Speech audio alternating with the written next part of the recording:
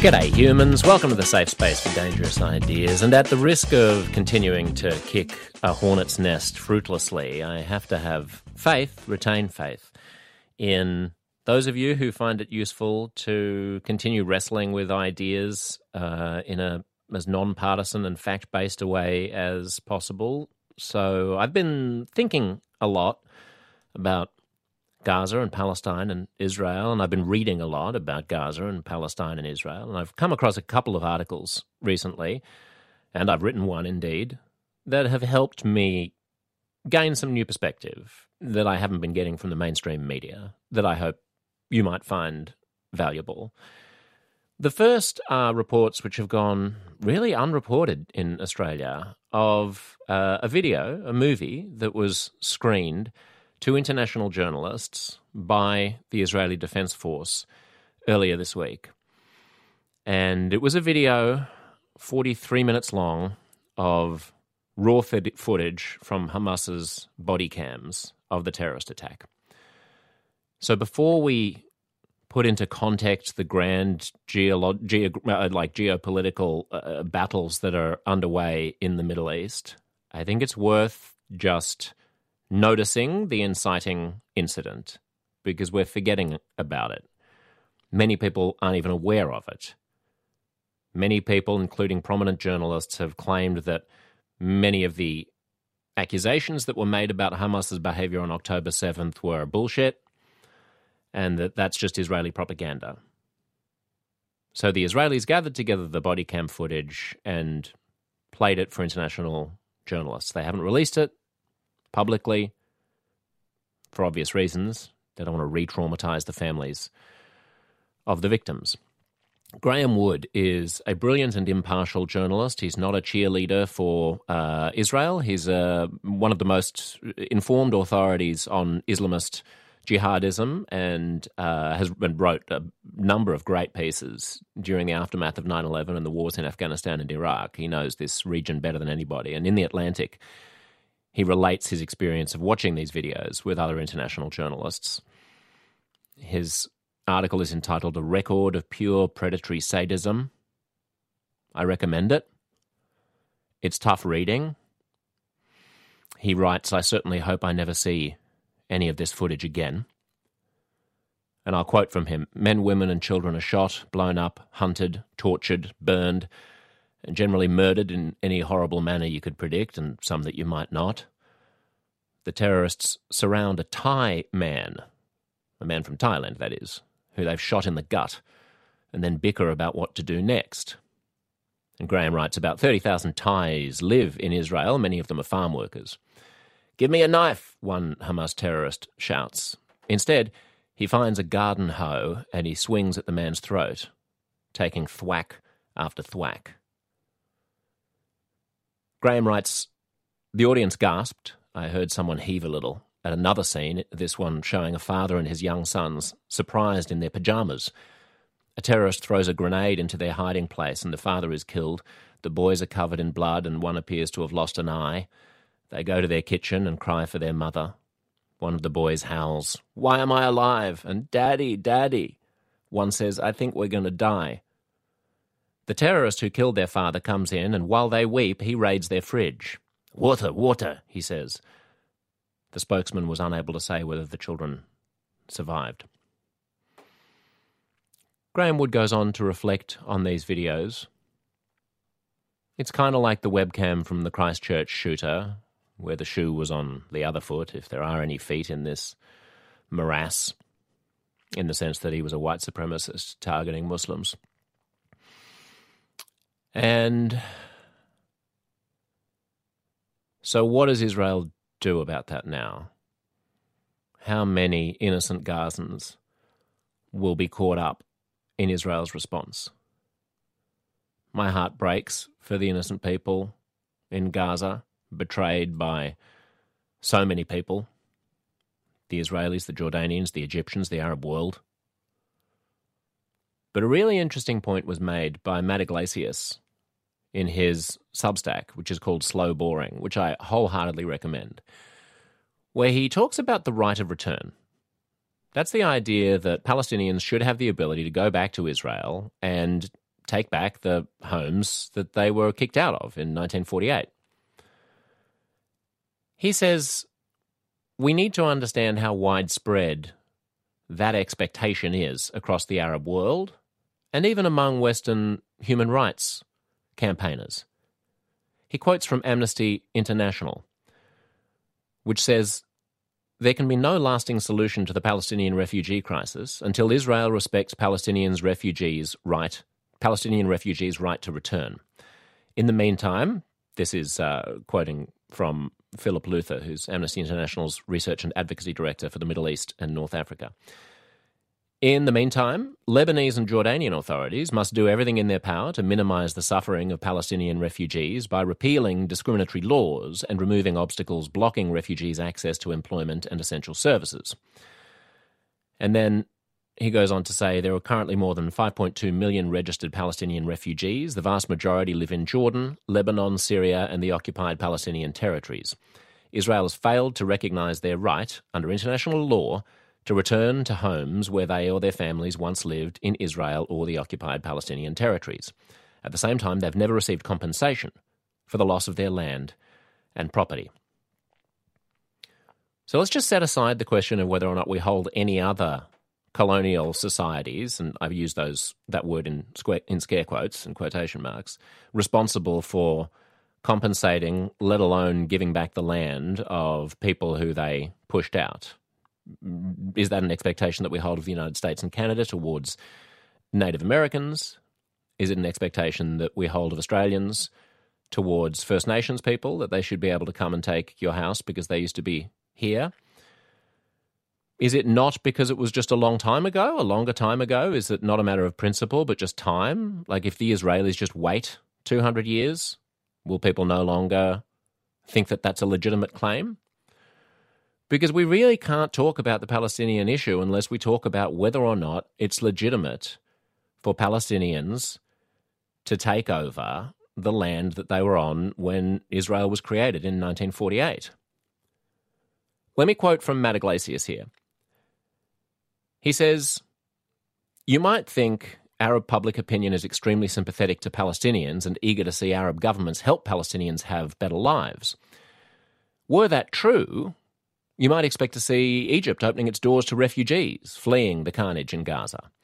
Of course, that would be a logistical and economic burden on Egypt, but countries like Saudi Arabia, Kuwait, Bahrain, Qatar, and the United Arab Emirates are right there and could help out with money. You can, of course," Matt writes, "understand from general immigration policies why Egypt might not want to do this and why the richer Arab states might not want to help out with money. Generally speaking, you should do stuff to help foreigners is a hard sell in politics." But Matt writes, what's peculiar about the Palestinian issue, though, is that this normal level of indifference to the welfare of foreigners coexists with what we're told is a profound level of preoccupation with their fate, meaning the Palestinian fate. The moment you talk about Palestine across the Arab world, it inflames everybody. The Arab street explodes. They claim to care very much about their Palestinian brothers and sisters.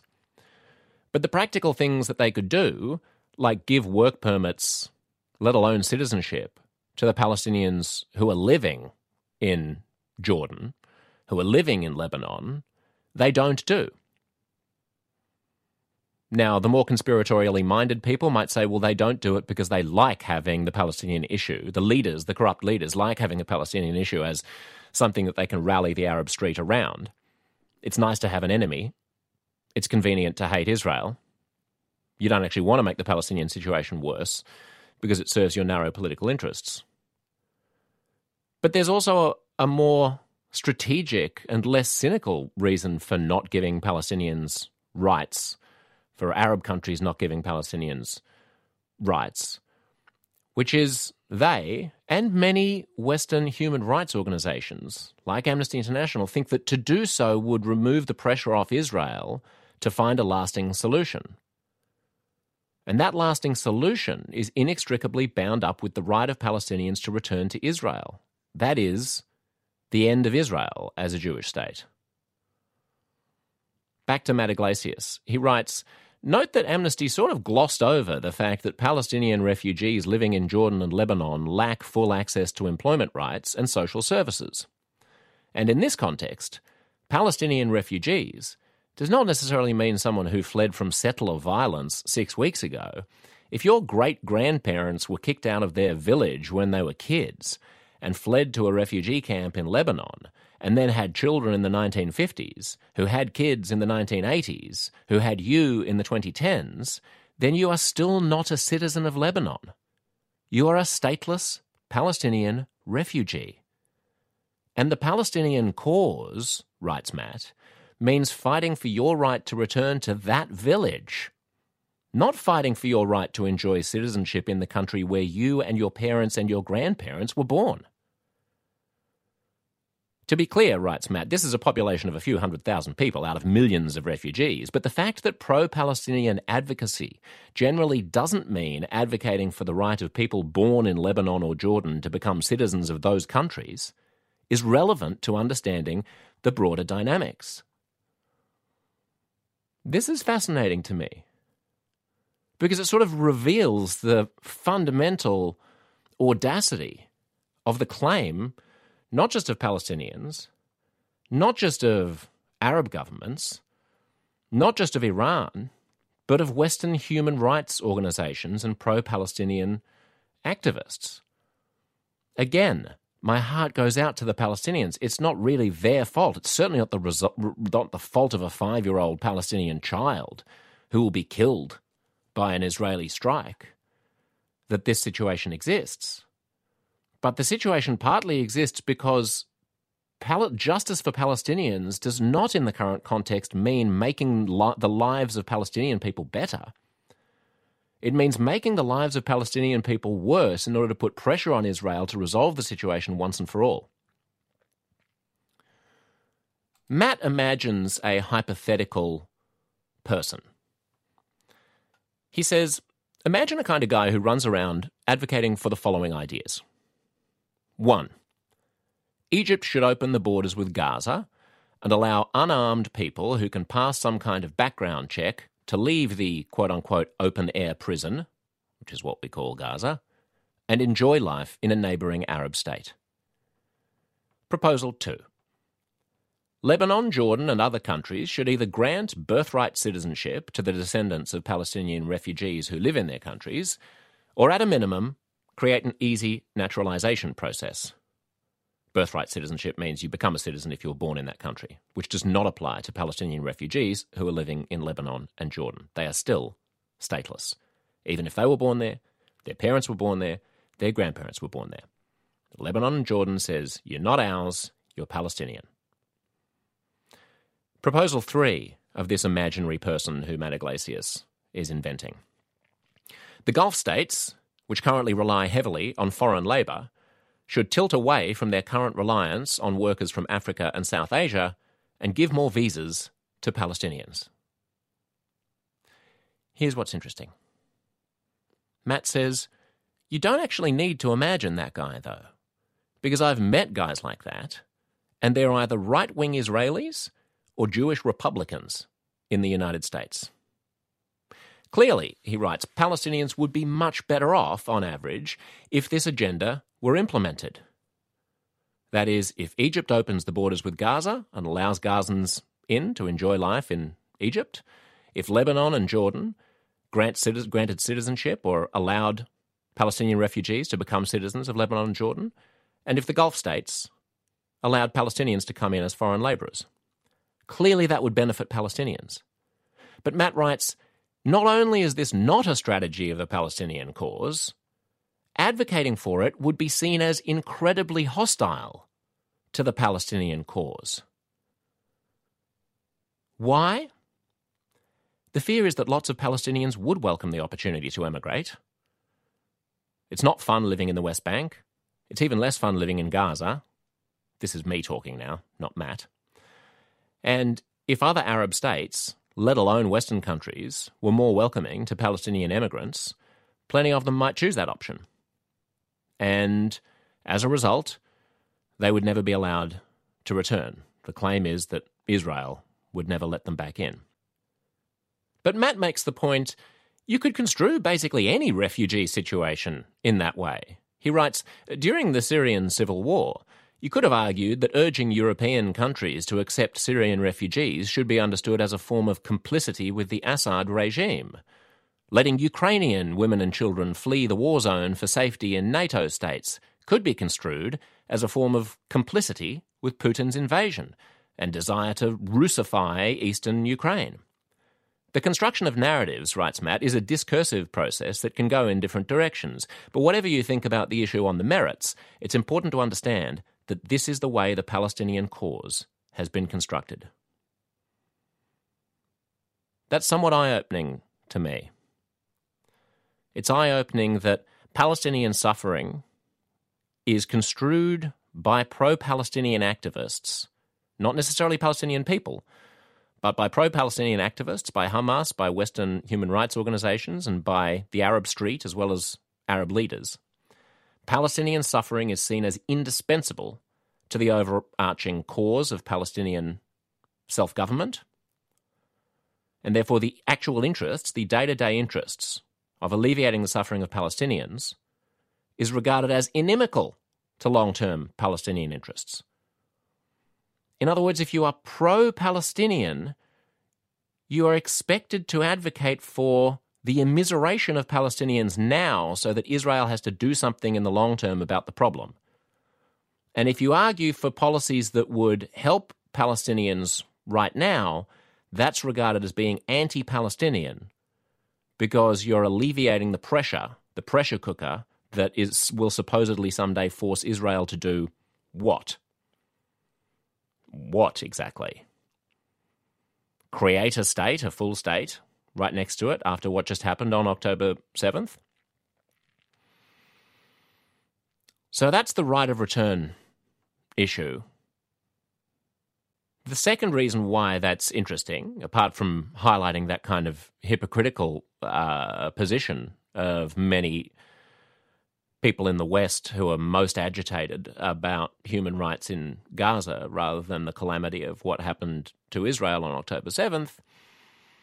The second point is just to understand the gulf between what the pro-Palestinian movement is asking for and what the Israelis can reasonably give. They're really not generally asking for, and Hamas is certainly not asking for, a free state alongside Israel. They're asking for the right of Palestinians to go back to what they regard as Palestine. They basically don't want any Jews in the Middle East. And if you're not scrupulously clear about what you mean by a free Palestine, you can find yourself arguing for an impossibility. You are just not going to push the nuclear-armed Jews into the sea and kill them all, not without destroying the world in the process. So it would be helpful if people who care for Palestinians were able to talk about what they actually want to happen to improve the lives of Palestinians right now, rather than using Palestinians as a pawn in a longer-term geostrategic game, and also to split apart the question of what is tolerable as a state for Palestinians versus the right of return, which even Amnesty International says is fundamental, the right of return that no one else in the world accepts for their indigenous populations, and certainly won't be accepted by a population which has millennia-long ties to the land as the Jews do. Because the moment you start talking about whether or not someone whose grandparents were evicted in 1948 should have a right to your house, the question of whether or not your great-great-great-great-grandparents who were there centuries ago or stretching all the way back to the kingdom of King David in 1000 BC also have some right to the land. So I think it would be useful going forward to think about the right of return as a specific, boxed-off, quarantined issue, and in that, alongside that issue, is the whole question of what we mean by the future of a free Palestine. And then in another bucket, the well-being of Palestinian human beings who exist on the planet right now. Because those two things are very different. To care about the latter is treated by pro-Palestinian, by quote-unquote pro-Palestinian activists as being a betrayal of the former. In other words, caring about the lives of Palestinians right now in very practical ways is regarded as being a betrayal of the long-term future of a free Palestine if a free Palestine is construed as being Palestine all the way from the sea to the mountains. In other words, no Jews, or Jews as a minority in some fundamentally Palestinian state. Lastly, I wrote a piece about this. I sent it out on my Substack. If you're a subscriber, you will have read it, hopefully. If not, I'd just like to read it out, and I hope you enjoy it. It's called "It's Not About Israel, It's About Us." And I wrote, I've recently tried to inject some nuance into the catastrophe in Gaza and Israel on radio and on my podcast. No sooner does the syllable "ga" slip from my lips than the comments start pouring in. How do you feel about Gazan babies being murdered? The listeners don't need to add the Jew part out loud. The images out of Gaza are utterly heartbreaking. Emotions are raw on both sides. My grandparents were Holocaust survivors. My father was born in a refugee camp during World War II before coming to Australia by boat. They wanted justice for Arabs. They would have been appalled by the failure of right-wing Israeli governments to pursue peace. It's unsustainable and unethical to build settlements on another people's land and to condemn millions to rot in squalid open-air refugee camps in perpetuity. But let's be clear about what happened 2 weeks ago. Southern Israel is not populated by right-wing settlers who oppose peace, not that it would justify Hamas's atrocities if it were. It's populated largely by left-wing peaceniks on kibbutzim. It's a hippy-dippy part of the country. The largest group of victims were kids in their early 20s dancing at an all-night outdoor peace rave. Terrorists with body cams swarmed in, the Christchurch shooter en masse. They shot up kindergartens, executed babies, beheaded half-dead soldiers, dragged old ladies bleeding from their genitals through cheering crowds. Some of the young concert-goers who weren't gunned down found shelter. Hamas rolled grenades into their midst. Writhing bodies with their limbs ripped off. The body cam footage has been verified by international journalists. If you find yourself responding to these facts with a knee-jerk, "But what about Gaza?" then you need your humanity checked. This isn't a game of who has the most corpses wins. It's lose-lose. And it's deeply depressing that our reaction as a nation seems to be to refract the events into our pre-existing moral certainties, grievance scorecards, and whataboutisms. Gazans have been betrayed by Hamas, by Israel, by Egypt, by Jordan, by the Arab world. But the only people who are expected to answer for their plight are Jews. We don't hold Iranian Australians responsible for the crimes of Hezbollah. We don't expect them to renounce the mullahs of Tehran. We don't place the crimes of the Chinese Communist Party at the feet of Chinese Australians. We don't argue that China's barbarism against the Uyghurs negates the Chinese people's right to a state. But the Jews, well, the Jews are different. They're not a real people, are they? Except when they're evil puppeteers. Either way, they have some explaining to do. They always do. The underlying fury at Israel is not about settlements or Gaza. It's about whether Jews are a pain in the ass. It's about whether Israel should really exist at all, whether it's a fundamentally illegitimate project, a colonizing power. Look, you may think Israel is a misbegotten venture. You may think it was wrong to ship Jews back to that part of the world, steamrolling the interests of many people who were living there at the time. But Israel was not a colonial project. Not like the British Empire or the Spanish conquistadors or the Dutch in the East Indies. Jews are a tiny population, 16 million people globally, who were never accepted into any society they've ever lived in. They were never allowed to join the professional classes. They couldn't get mainstream educations. They couldn't join the elite. After being hounded and slaughtered and excluded from every other place, they were allowed in 1948 to self-govern the land that King David ruled in 1000 BC. There's a laudable instinct in Western democracies to trust our post-colonial guilt. Given the barbarous history of colonisation, we're biased towards assuming that brown-skinned poor people are usually in the right, while whiter-skinned people who speak good English and wear fancy suits are usually the oppressors. In the case of Israel, it's nonsense. Think about what an acknowledgement of country, a land acknowledgement, is. It's a recognition that regardless of whatever has happened in the past few hundred years, having ancestors who lived here thousands of years ago counts for something. If anyone was doing welcomes to country in the Middle East, it'd be Jews. To repeat, this doesn't justify West Bank settlements. It doesn't justify the abysmal treatment of Palestinians. But let's cut the nonsense about colonialism. There really, truly are two people with legitimate claims to Israel-Palestine. Yet only one side of the conflict agrees with this. There are about 30 times as many Arabs in the world as Jews. If the former put down their weapons, there could be peace.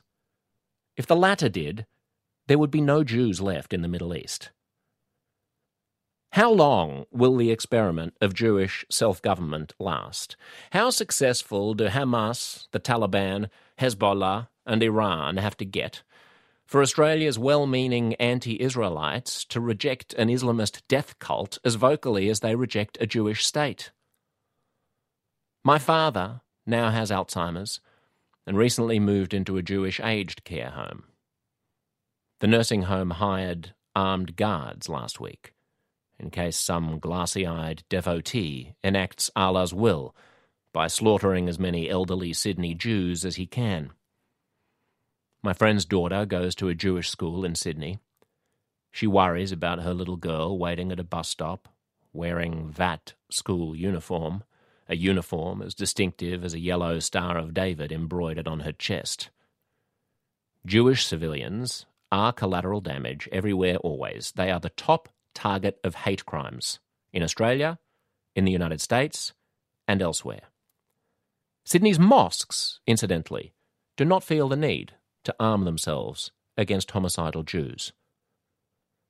So, yes, let us weep for Gazans, but let us not lose sight of ourselves, of our shared Australian humanity. My dad was born 80 years ago amid the cinders of flaming Jewish flesh. He will die, again, protected by armed guards. A full circle, a timeless trap, the oldest hatred. But Gazan babies, Israel deserves it. Jews are the oppressors. This time is different. Yeah. When it comes to Jew hatred, this time is always different, isn't it? It always has been. So that's that. God bless. Be strong. Love each other. See you next time.